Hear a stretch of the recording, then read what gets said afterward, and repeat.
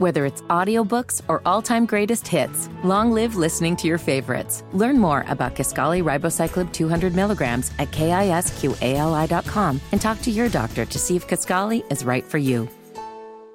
We got a little left-on-left violence here, Nige. Oh, no. So the Biden administration pushing back on criticisms that it's not done enough to help the state of New York with the illegal migrant crisis.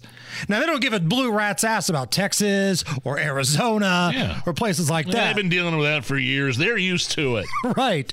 But because the leaders of a very blue state with some high-profile politicians have kind of called them out, the Biden administration's pushing back a little bit. And now you've got a little feud here between the governor, Kathy Hochul, and New York City Mayor Eric Adams. Earlier today, Eric Adams ramped up his criticism of Governor Hochul and her handling of the illegal migrant influx, saying she is blatantly wrong for not forcing other areas of the state to take asylum seekers, leaving the Big Apple to handle the crisis on its own. This is funny coming from the guy in 2021 that said, yeah, we're a sanctuary city. Proud of it. We will always be. New York City will always be a sanctuary city. Well, put up or shut up, pal. Right. Because it's happening.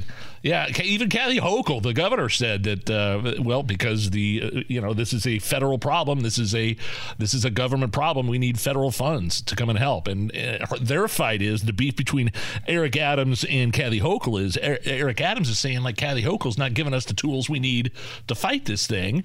Kathy Hochul's like, no, we've given you plenty of money, and you're not using the funds correctly. So the big beef now is like, send them other places besides a city of 8 million people that somehow they can't, handle the influx. A city of 8 million people. What about McAllen, Texas? Right. What about, those little border towns right across the Rio Grande, for God's sake? You think they can handle thousands of migrants a month coming through? And isn't it just a little rich coming from New York City? Imagine you're a New York City resident. You voted for Eric Adams. You voted in the governor's race for Kathy Hochul. You probably voted for Joe Biden in the presidential election. And now you're complaining about all three of them.